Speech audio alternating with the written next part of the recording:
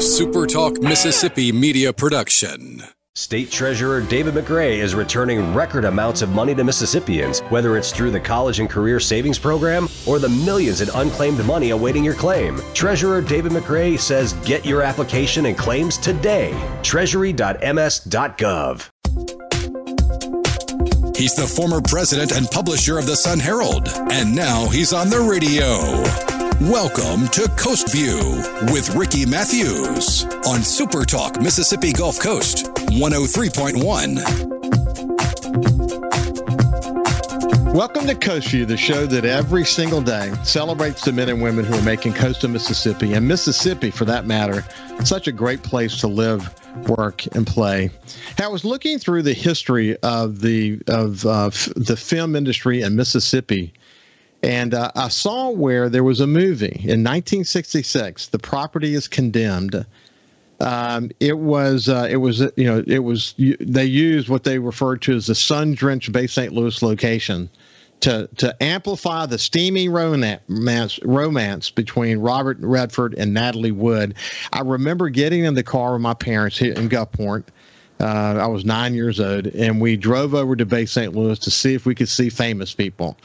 And just an interesting looking back. But it's the 50-year anniversary of the film industry in Mississippi, and I thought it would be great to bring back my friend Nina Parikh, who is the director of the Mississippi Film Office, and just talk a little bit about that history. There's a lot to talk about, but during the conversation, we'll talk about that history. How you doing, Nina? I'm doing great. Thank you for having me. It's been a whirlwind already this year. We celebrated our 50th on January 17th.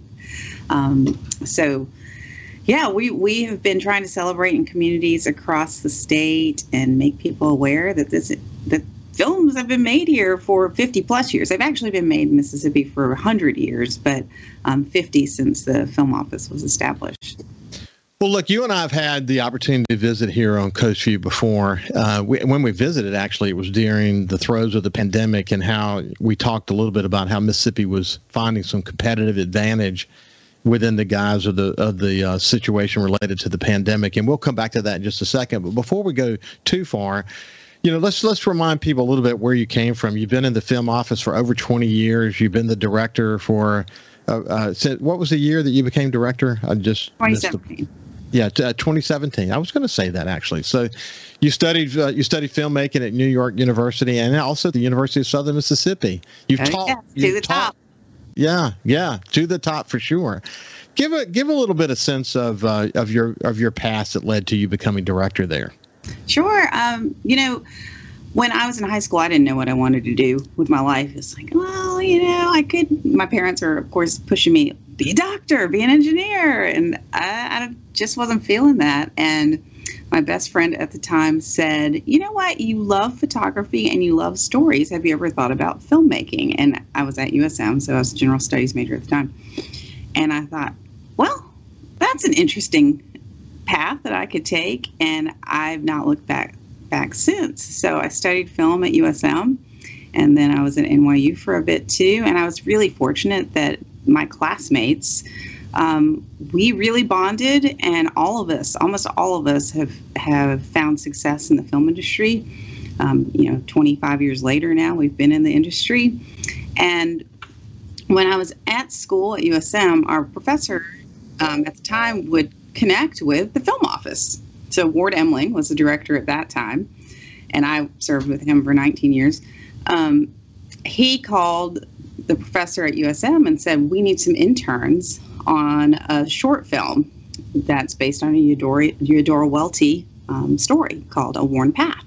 So myself and maybe, 8 or 10 other USM film students, came up to Jackson and worked on this short film. And that short film led to everything else in my career and others.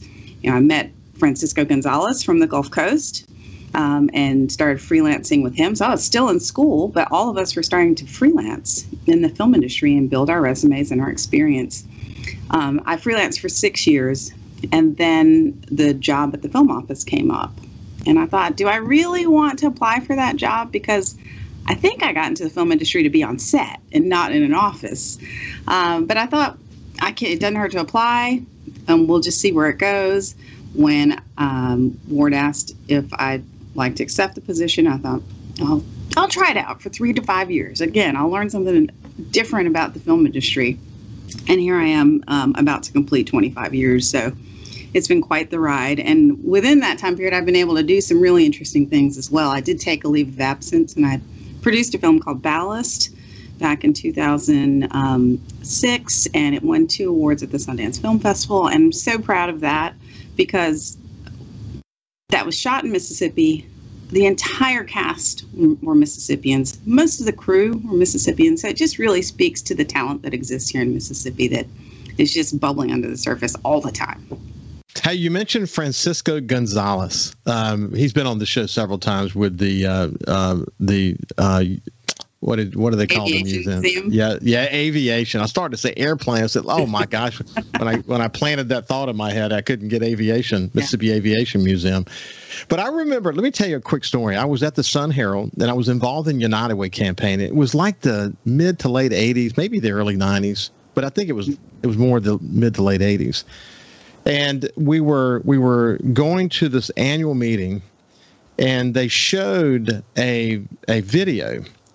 And the video was unlike anything we've ever seen before. It was extraordinarily well produced, and it was slick, and it was kind of movie-like, and it was, what in the world who did this? Well, it turns out that Francisco had gone to work for WLOX, and he did this as one of their community projects. And it was sort of the first time that most of us had seen that this work that Francisco did was unique and different and innovative, and he was on my radar screen from that point on. But he's been involved in a lot of important stuff over many years, hasn't he? He really has. And I'm telling you, I just said this the other day. I am so grateful that I learned how to work in this industry from him and the folks on the Gulf Coast.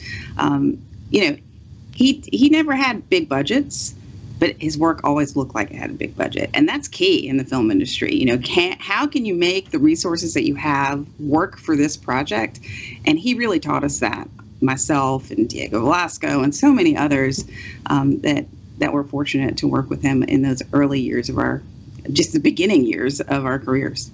So you also co-founded the Crossroads Film Festival and the Mississippi Film Alliance. Tell me about both of those. Yeah, so Crossroads came from, this again was the USM students that were here in the Jackson area. There wasn't a place for us to show our own films. There wasn't a place for us to see other independent films being made.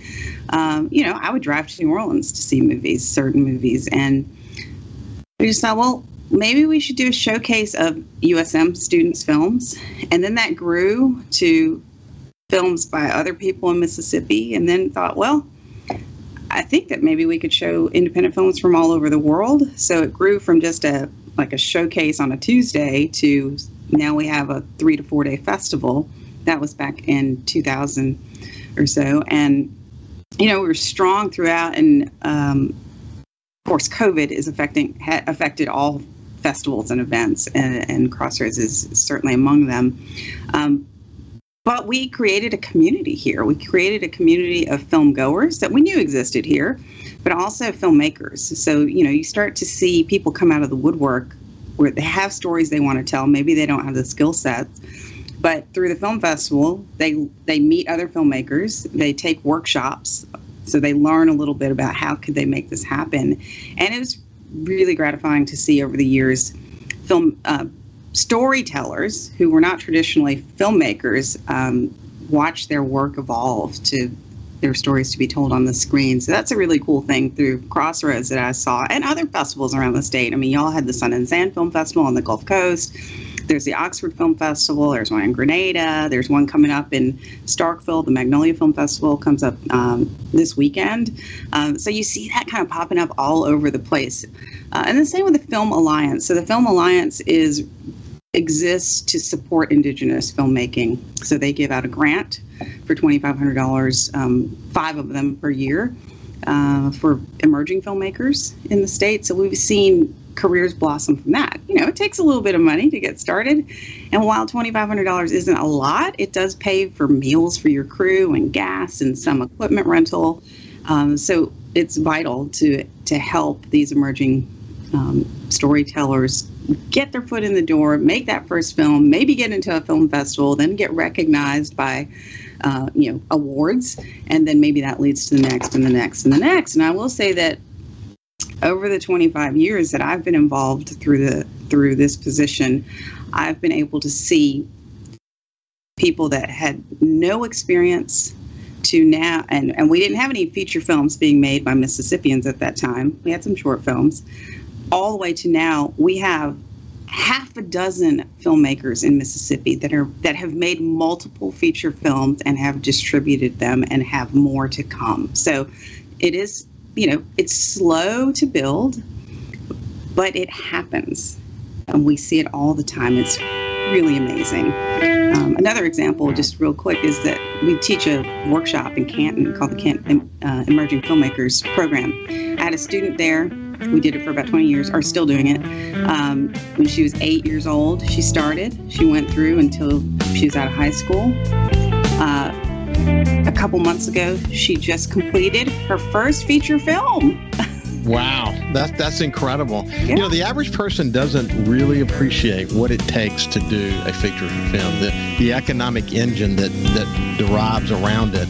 You get multiple ones of these happening simultaneously, and things is really good for Mississippi. We'll talk more about that when we get on the other side. We'll see you after this break.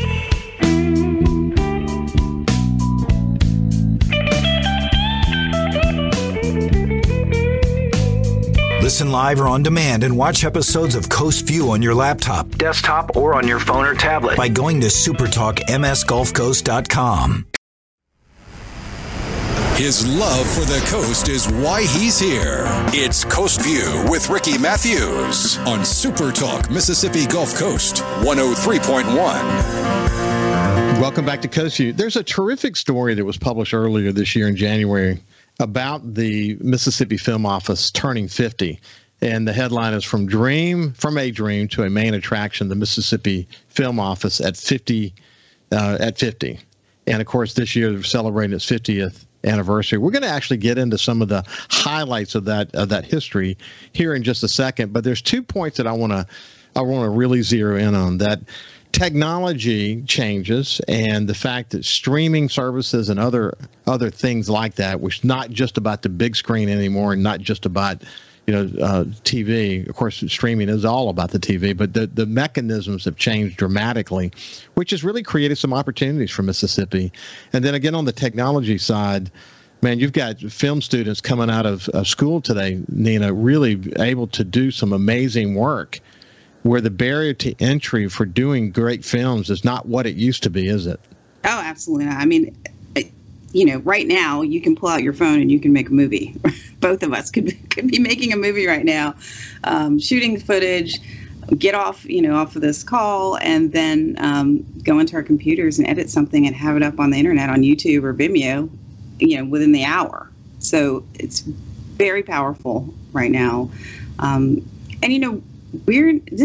industry is not one that's going backwards where technology is going to take over for people. You actually have to have people to make the content.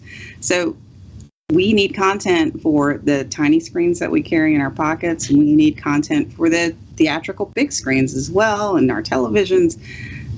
This is going to be something that's going to keep lots of people busy for decades and decades and decades to come. I mean, in eternity, really. I mean, What we're literally watching, Nina, though, is a content revolution. It literally is a content revolution. I remember in the early days of Netflix, when they were mostly, about renting videos and so on, and they started talking about how producing content was going to be sort of their future. At the time, I don't think we could fully appreciate what they were talking about. And then others started talking about content and what did they mean? Of course, now that they've all launched streaming services and we see what is possible, what makes the great content? I think about, for example, Paramount Plus, which is a division of CBS, and the way that CBS masterfully put Paramount Plus up there, starting out with Paramount and then Paramount Plus. And the app form and the emergence of Yellowstone and writers. We now know writers behind these incredible stories and whatever. But, really success is really ultimately now determined by just how much creativity can you bring to the table. It really is now in a position now where we're creating opportunities for people who before maybe we had no idea who they were, can emerge pretty rapidly, actually, if they bring the right kind of innovation and creativity to the table. You see it every day, don't you? Oh, absolutely. I mean, you brought up Yellowstone. I mean, Yellowstone is a series, and it has these offshoots now, and it's going to continue. The series work really has found a place, and maybe is taking the place of these big blockbusters. We still have the Marvel movies, but we are tending to watch series, whether it's Yellowstone or it's Hometown on HGTV, which is from Laurel. It's endless. And you have, like you said, there's Amazon, there's Hulu, there's Paramount Plus, there's Tubi, which is a free platform for people. I mean, we have filmmakers in Mississippi. That's why that's part of the reason why they can make these features, because they have an audience out there and they can access it for the first time. Social media has done an incredible thing to access audiences. There's a filmmaker in Mississippi and producer in Mississippi that's, I believe, is going to launch their own platform where it'll be kind of social media plus streaming, so that the two are combined all in one, so that you're building your audience while you're making the movie. So they're ready, they're like waiting, just like they're watching it being made, and then they finally get to see it. So you capture them from the very beginning and get them involved. So, yeah, I mean, the sky's the limit. I mean, like you said, we couldn't have imagined Netflix going from, DVDs being delivered at our door to where we are now. It's really dramatic. This example that you gave a second ago about this developing his own platform or her own platform, and then the creativity combined with the innovation. There's so many ways to do this. There's so many angles to it, things we don't even know about yet. And what ultimately separates whether people are going to watch it or not, or discover it or not, is how creative is it? I mean, does it get into the hearts and minds of people? And if it does, it will take off like wildfire. That's just the way it works. I mean, and just because it's not on a Netflix or not on a Paramount Plus doesn't mean that there's a barrier here, because in social media, things can spread like wildfire. People like it, Right. And, I mean, just think about all the YouTube stars in the music world. Of course, yes. Well, I mean, the YouTube stars that might be musicians or singers become huge stars, and then they are swept up by the film industry because they have an audience, so they put them in their movies or their television shows. It's all related. All of it's related. How often, because you've seen this evolution, you've seen where the line, I would say, well, you can say, was the lion's share of your work focused around the big studios and, the big screen kind of stuff, and then maybe some TV program as well. You've seen an evolution from that, and you can describe what that was to what it is today, which is kind of like the Wild West in a way. That's true. It's kind of like the Wild West, like Yellowstone. So when I started, we were mostly looking at the big feature films. So, the ones that you're going to go see at the movie theater. And honestly, we were lucky to have one feature film come to Mississippi in a year. We were happy about that. We had other work. There were commercials happening at that time. You had to, it took a lot of work to make a commercial, so people could make a living that way. Whereas now, of course, anybody, again, we can take out our phones out of our pockets and make a commercial if we wanted to. The quality's that good. But back then, the commercial world kind of kept the industry moving here in Mississippi for the small amount of crew that we had. And then came incentives. So it was really all about locations initially and stories. So stories that were meant to be told in Mississippi, maybe it was about it was written by a Mississippi author, or it was about Mississippi or about the South. Those are the things that were kind of looking at us at that time, 25 years ago and earlier. And then in 2004 or 2002, incentive programs started popping up around the world. So also, the dollar went further in Canada at that time. So productions were looking at going outside of the country to film because their dollar went further. And thus incentives came up in the United States because they wanted to bring that work back to the United States.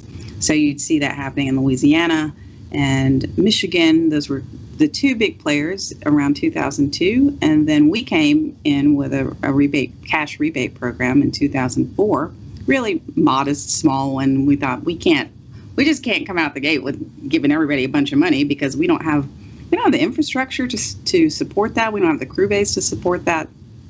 So we took a slow and steady wins the race kind of approach, and it grew over the years.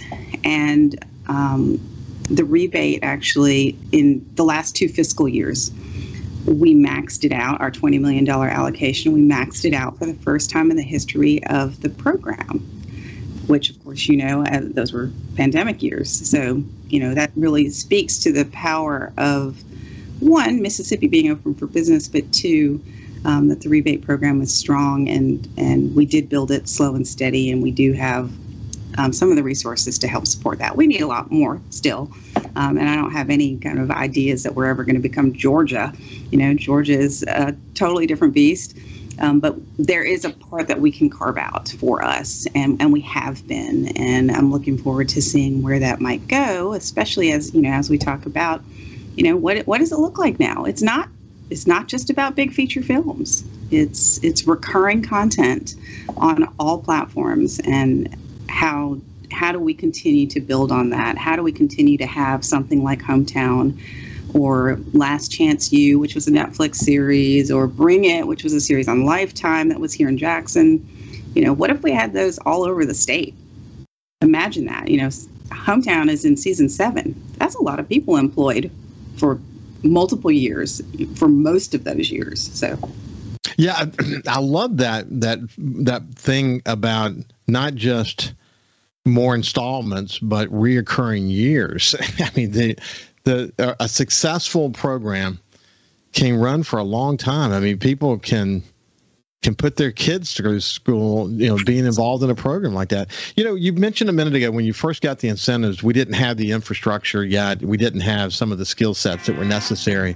Then a good comparison to me is Matt McDonald from the Coast Coliseum and I have visited on show many, many times. And not long ago, I actually went over when the Judds were in town and spent some time with Matt and his team to see what's going on behind the scenes around something like the Judds coming to town. Of course, this is the tribute year with Naomi's death, etc. And I went there, and when we get on the other side, I'll share with you an observation that I made about infrastructure and how infrastructure enables. And then you can talk to me about where you guys are as it relates to that these days. We'll see you after this break with the head of the Mississippi Film Office. We'll see you after this.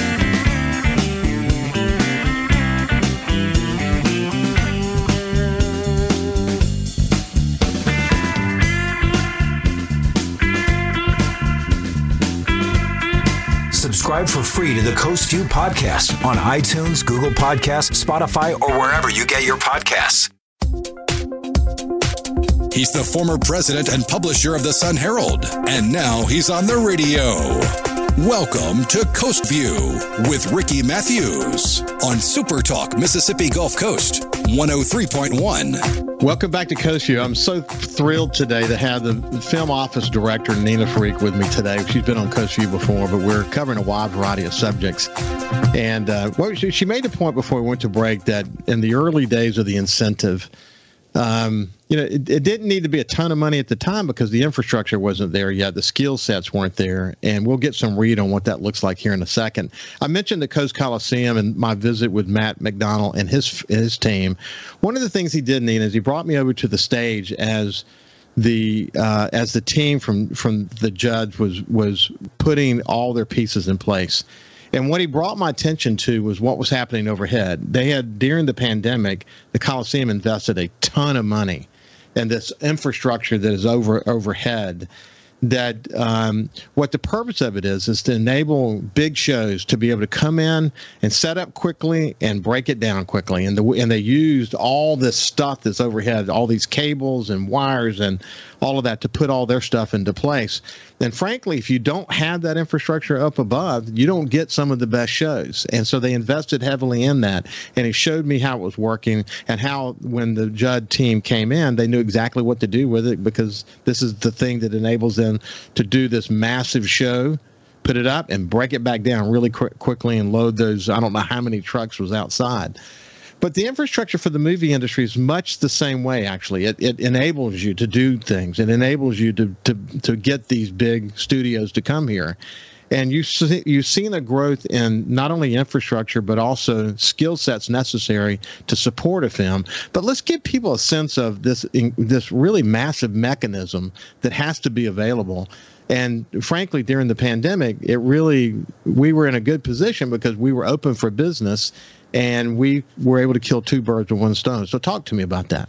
Yeah, so you're right. I mean, there's a lot of overlap with what happens in live events and live entertainment and our industry, recorded entertainment.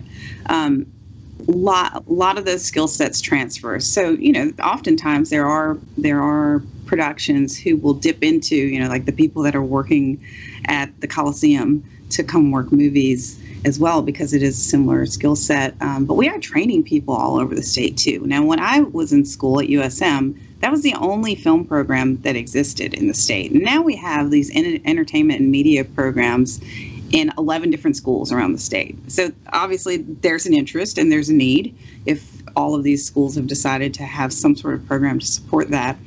But outside of a trained workforce, we do need to have the buildings to support that, the equipment to support that over time.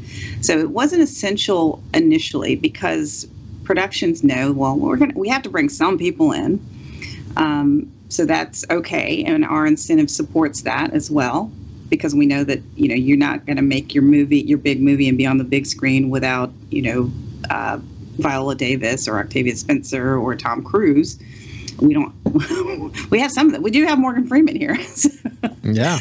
But we weren't naive to think that we could exclude the payroll of those people that are from elsewhere. I mean, the benefit really there is it's an indirect training for our crew here that don't have the skill set. So, maybe you bring in the director of photography, the heads of these departments, and they're coming in with their first person, just below them. And then they're hiring Mississippians, and then those Mississippians are being trained by indirectly, just on-the-job training because they've been hired by these bigger productions. A lot of that equipment will sometimes come from other places because we don't have all of that equipment available here right now, but we have some of the equipment. And then as those companies see what they're having to sublease from elsewhere to support the productions that are here, then they start going, oh, you know what, I think I've had this thing asked for a dozen times now. Perhaps I should invest in that piece of equipment rather than subleasing it from somewhere else. So you see the companies kind of then understanding what the needs are so that they can purchase things. And then we also have people that, I will say that I've probably talked to half a dozen people in the last 2 years that have an interest in establishing some sort of studio, whether it's a post-production studio or a studio for filming, like a sound stage. So it's brewing, and it has happened to some extent. We did have a film studio in Canton some years ago, but then our incentive program wasn't strong for a couple years, but we're strong since that time. So that studio was sold to another industry, but we've had one over the last couple of years pop up in Natchez, the Crooked Letter Picture Company. So Tate Taylor, and this is another great, growth story. Tate Taylor grew up in Jackson, Mississippi. He happened to be friends with Catherine Stockett. But prior to that, he did have an interest in film. I think he thought he wanted to be an actor. And he worked on A Time to Kill when it was in the Jackson metro area in Canton in the casting department. And he met Octavia Spencer on that project because Octavia was also working in the casting department. So they became very good friends. And then they moved out to Hollywood. And were working on their acting career. But like I said, he's friends with Catherine Stockett. Catherine Stockett wrote The Help. So Catherine and Tate decided that this needed to be made into a movie, and she wanted Tate to make it. So lo and behold, he makes The Help here. And we know that trajectory, you know, the Oscar nominations and wins, etc. And so then Tate decides he wants to have a home in Mississippi again. So then he moves back to Mississippi, restores a historic property near Natchez, and then he starts to acquire properties there because he wants to bring the film industry to Mississippi. He doesn't want to just live here and work on his movies, but he wants other people to live here and make movies and come here, you know, temporarily to make movies. So he's been building the infrastructure there. And like I said, Crooked Letter Picture Company is his studio, and they plan on expanding on that. So, you know, it's like one little drop of experience in our industry, and you start to learn the things that are necessary. And if you want to play in this sandbox, it's pretty easy entry to do so. Well, this history that I referred to a few minutes ago, it's a great telling of the history of the film industry in Mississippi. And what it talked about was in 2022, how many films were done and how that compared to the years, you know, how many films had been done up to that point. But Mississippi's doing really well in this area. If you just think about what you know about today, that's under production as we speak, or that soon will be under production, what's the state of affairs as you see it these days? Well, we, of course, Hometown again, they're in season 7, so they're filming that. We have a faith-based movie that's in the Canton area right now, which stars John Schneider from The Dukes of Hazzard, that we all know. We have some projects coming to the Gulf Coast. I can't announce quite yet, but, you know, there have been a number of films down there in the last 5 to 7 years that have been kind of like in the action category. So you can expect maybe something in that category, in that genre, coming down pretty soon. We're reading scripts left and right. So projects come in, we read the scripts, we look at them for what locations make, you know, where can we find those locations around the state that make the most sense for production. And so anyway, those scripts are coming in. It doesn't stop. I mean, every week there's a new project. This morning I got an application, you know, so we'll look at that to see what that project is, where they are best suited around the state. They might already have an idea of that, but we'll walk through that process with these producers and see where we can find the right place for them and the right people and crew. So. One of those action films you and I talked about the last time we were on was starred Bruce Willis. It was really so sad to watch what he's had to deal with from a health perspective. Man, this man meant a lot to the movie industry, didn't he? He did. He really did. I mean, I think everybody's heartbroken for him and his family. You know, he seemed to love it. I mean, I don't know him personally, but he seemed to love what he did.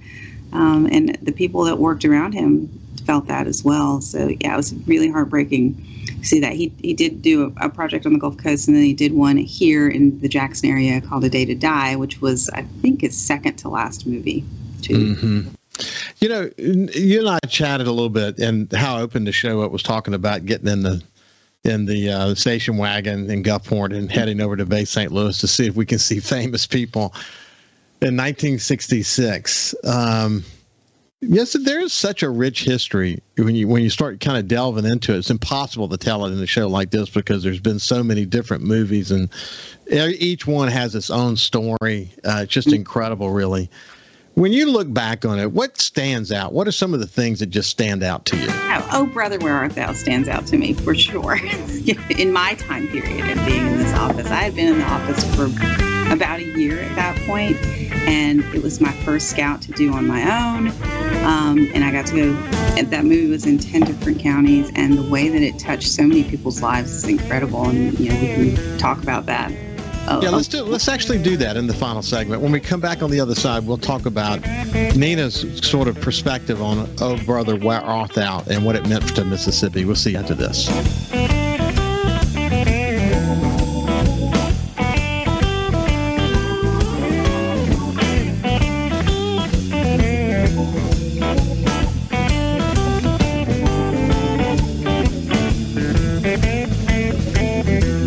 Also listen live to Super Talk Mississippi Gulf Coast 103.1 on your Amazon Alexa devices. Once you've enabled the skill, just say, Alexa, open Super Talk Mississippi Gulf Coast.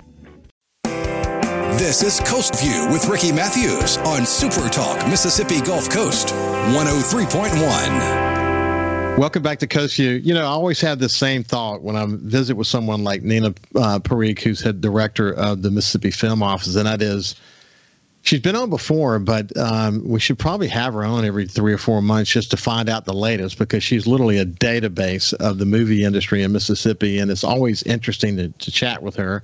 And there's always some areas we don't get a chance to talk about. But you know, I told you to look back in your history, and one that you were involved with is the movie "Oh Brother, Where Art Thou?"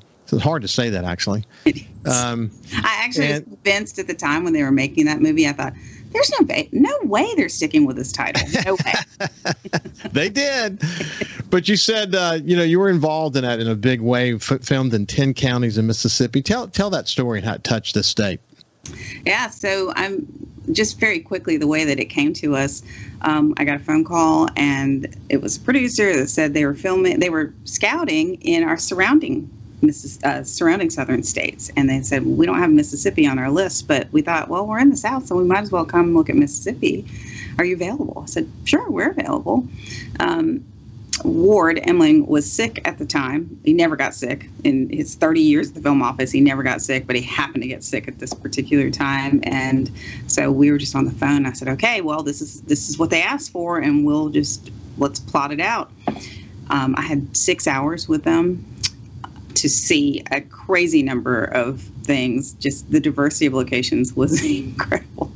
But between Ward and I talking through it and me taking him out, it worked. Apparently, they called, I think, the next week and said, we'd like to make our movie there. And that's how quickly a project can happen. So that's a really wow. Yeah. Sometimes there can be a project that we sit with for 20 or so years. So, for example, Women of the Movement, which was an ABC series about Mamie Till and Emmett Till, there were dozens of projects that had to do with the tragedy of Emmett Till, and it literally took my entire career here at the film office for one to be made. But then on the flip side, Oh Brother can call one day and say, oh, we're just going to stop by, and then suddenly there's this $40 million movie in Mississippi. But that movie touched so many places, so many counties. It touched so many people. I mean, I think about how many times do I hear from someone that says, similar to your story, like, my family and I went out and they were having a casting call for families and for kids to be on the square in Canton or wherever it happened to be. And so me and my kids have this memory of all dressing in period clothing and being on the square and, being in this particular scene. I hear it all the time. And sometimes it's more than that. Maybe they're not just an extra. Maybe they are the kids that, in The Help, for example, I saw somebody recently and they said, oh yeah, my neighbor's girls played the toddlers in The Help. They were twins. So you have to have twins when you're working with kids because they can't work for beyond like 6 hours or so. And so I just hear it all the time, how the movie industry has touched people's lives. It's not just about camera people, it's not just about, grip electrics. What's a grip electric? It's like, it is about, also, like people rent houses. They have to live there for multiple months at a time. So people get to know actors, actresses, just by way of renting their home. You'll have the art department that needs to build sets. So they're going to get to know those mom and pop hardware stores, and you start seeing, lifelong friends. I know that like the construction coordinator for A Time to Kill has lifelong friends in Mississippi. Sometimes I'll get calls from people and say, we saw Matthew McConaughey, eating lunch at a certain restaurant. Is there a movie being filmed? I said, Matthew McConaughey is not in any of the movies currently, but he does have lifetime friends in Mississippi. So he's probably here seeing his friends. There's just something magnetic. There's something magnetic about being part of the process or just watching the process of the silver screen effect. It's just a way to. My son actually works for Price Waterhouse in New York, and he does some modeling. And he's been an extra here and there. He was an extra on The Marvelous Mrs. Maisel on HBO, and he was a fan of the show to begin with. But he was an extra, and just being involved in the process, he loved it. He loved just being part of it. And those kind of productions are big deals. There's a lot going on there, a lot of planning. They know everything, and so that is also a period type deal. So the clothing and how they go about that is also regimented, and they understand every aspect of it. But that's just the way it is. People enjoy being part of that, don't they? They do. They really do. And the people in Mississippi like being a part of it, but I always think about the people that are visiting from other places. And more often than not, they leave Mississippi with a totally different view of what they thought maybe Mississippi was going to be. And then they spread that. I love it. They know outside in the world, Well, we're out of town, Nina, but here's the thing. Yes, we talk about this all the time, that as Mississippians, we have a responsibility when we leave here to be ambassadors for this image that we see of Mississippi, not the one that they think is Mississippi. And while we always have work to do, we've come a long way. And, when you get an opportunity to deal with the people you're talking to and you're dealing with, and they come in and experience for themselves, it's something about the heart and soul of Mississippians that attract people to want to come back here. There's no doubt about it. Nina Parikh, it's been a pleasure to spend some time with you. I can't wait to visit again. Thank you so much, and thank you for helping us celebrate our 50th. You bet. Congratulations on your tenure. It's been terrific. We'll see you tomorrow. Have a great day. Follow Super Talk Mississippi Gulf Coast 103.1 on Facebook. Facebook.com/SuperTalkMS Coast 103.1. A Super Talk Mississippi media production.